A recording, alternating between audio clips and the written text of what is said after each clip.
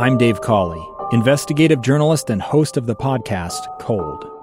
In October of 1985, a woman named Cherie Warren left work at a busy Salt Lake City office to meet her estranged husband at a downtown auto dealership. She never made it home.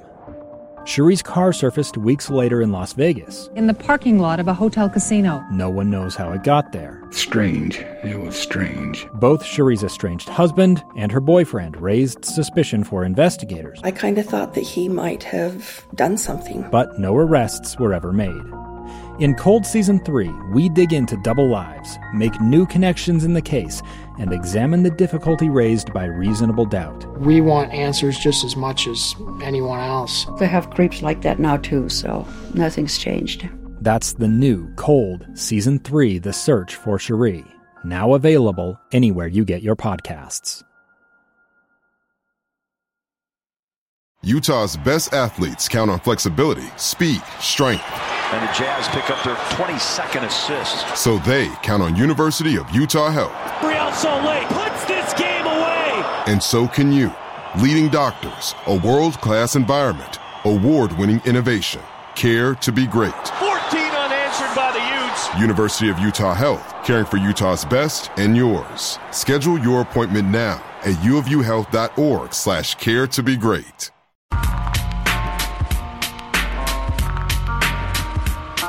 Welcome back into Cougar Sports Saturday. We're getting to know this BYU basketball team who unfortunately lost a rivalry game against the Aztecs. Right now, let's get out to a player that you're going to see a lot of, and he showed some flashes early.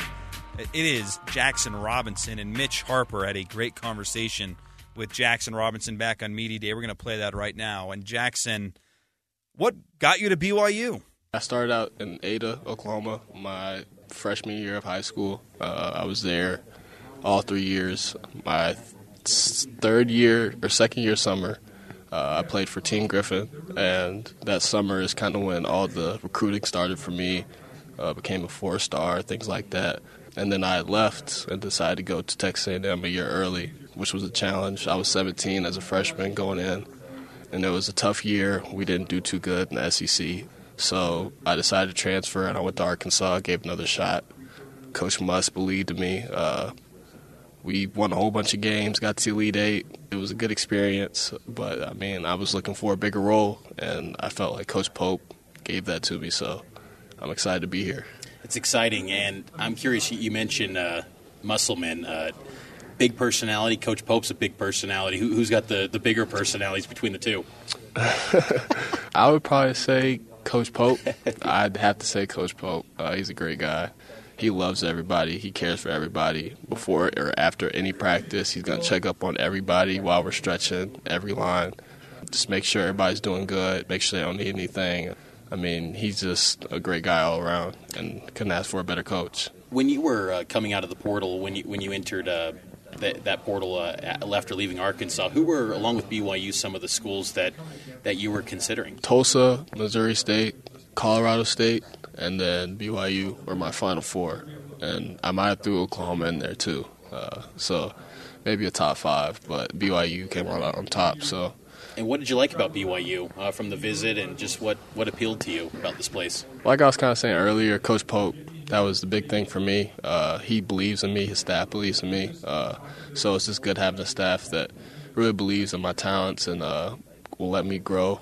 And then just kind of being on the visit, kind of just felt like home, just being here. We had a scrimmage. We played in front of all these little campers. It was fun. It was a good environment. So after that, kind of playing with some of the guys on the court, I was like, I definitely want to play with them again. So it was a good experience for me. Was it exciting at all, because you still have 3 years of eligibility remaining? Was it exciting knowing that BYU is going to be playing part of the country that you're familiar with in the Big 12? Yeah, for sure. Definitely have some family and friends come out to those type of games, stuff like that. It'll be good just playing against the best competition in the country. I feel like the Big 12 is the best league, so it'll be fun. What's the expectations then? Are you looking at this as a chance to maybe be in this starting lineup potentially on opening night? Oh, yeah, for sure. I feel like that's the goal for everybody. Everybody works hard, so just making sure that you get that chance, working hard in practice, doing the little things, putting up extra shots, getting in an extra lift, stretching, things like that, being in the training room, it all matters.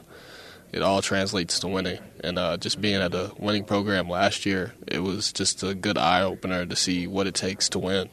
And you guys, I think if memory serves me right, you guys beat Gonzaga in that Sweet 16. You're going to lend some insight on how to take down the Zags this year in the WCC? Oh, yeah, for sure. It'll be a good game. I'm excited for that game. I feel like everybody's just waiting on that one. It's the biggest one, so no, it'll definitely be exciting. Good atmosphere to play in. You speak of atmospheres. What do you know about the Marriott Center? I mean, you got a little bit of a taste on Midnight Madness. That was, even I was kind of like, man, this is pretty good. Like for Midnight Madness, what do you think of? What do you know of the atmosphere at BYU? I mean, coming here, I didn't know too much about BYU, but kind of as I started to meet with Coach Pope when I had first met him, and he was just explaining things to me. He was telling me about how crazy the Marriott Center gets. If it's 19,000, it's usually almost sold out every game. The fans are loyal.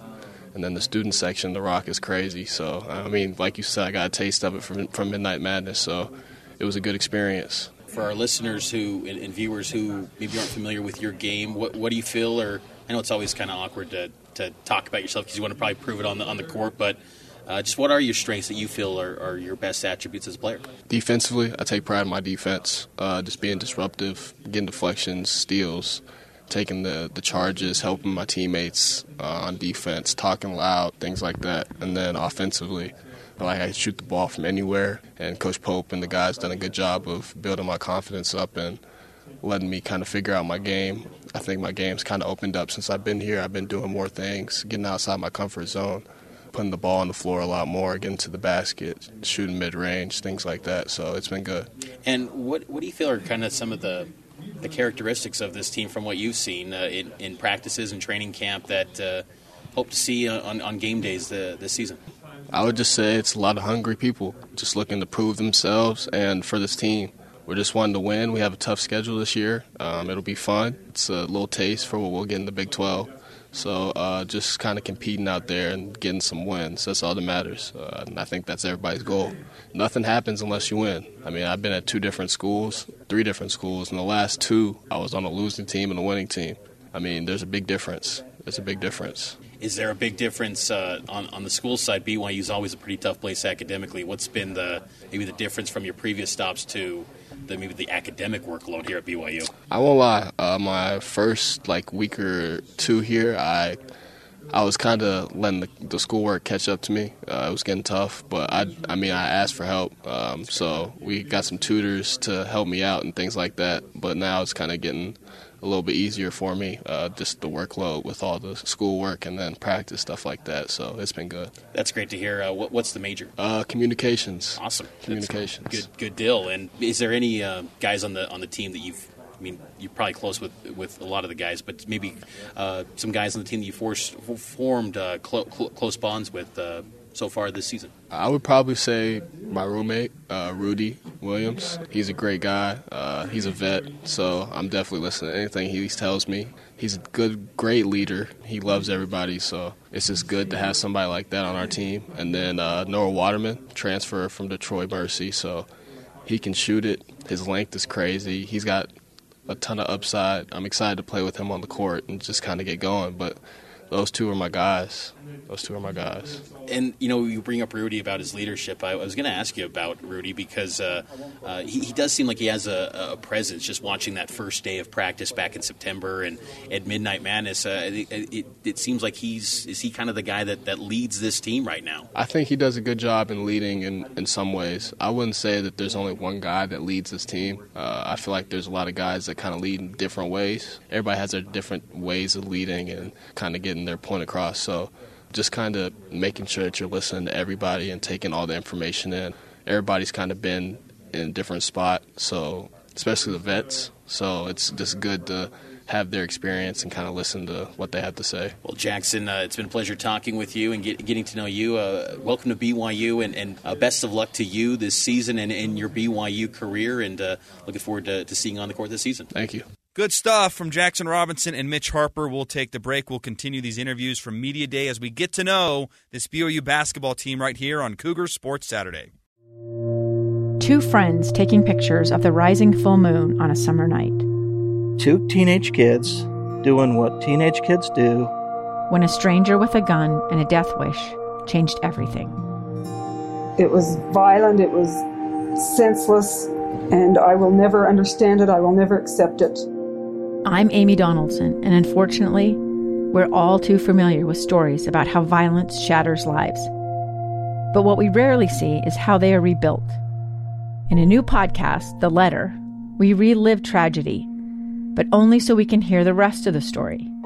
The struggle to reclaim lives, the realities of grief, and the possibilities of forgiveness. I believe in miracles. Sometimes I thought, there are no miracles. Yeah, there are, and this is a big one. Follow The Letter at theletterpodcast.com or wherever you get your podcasts.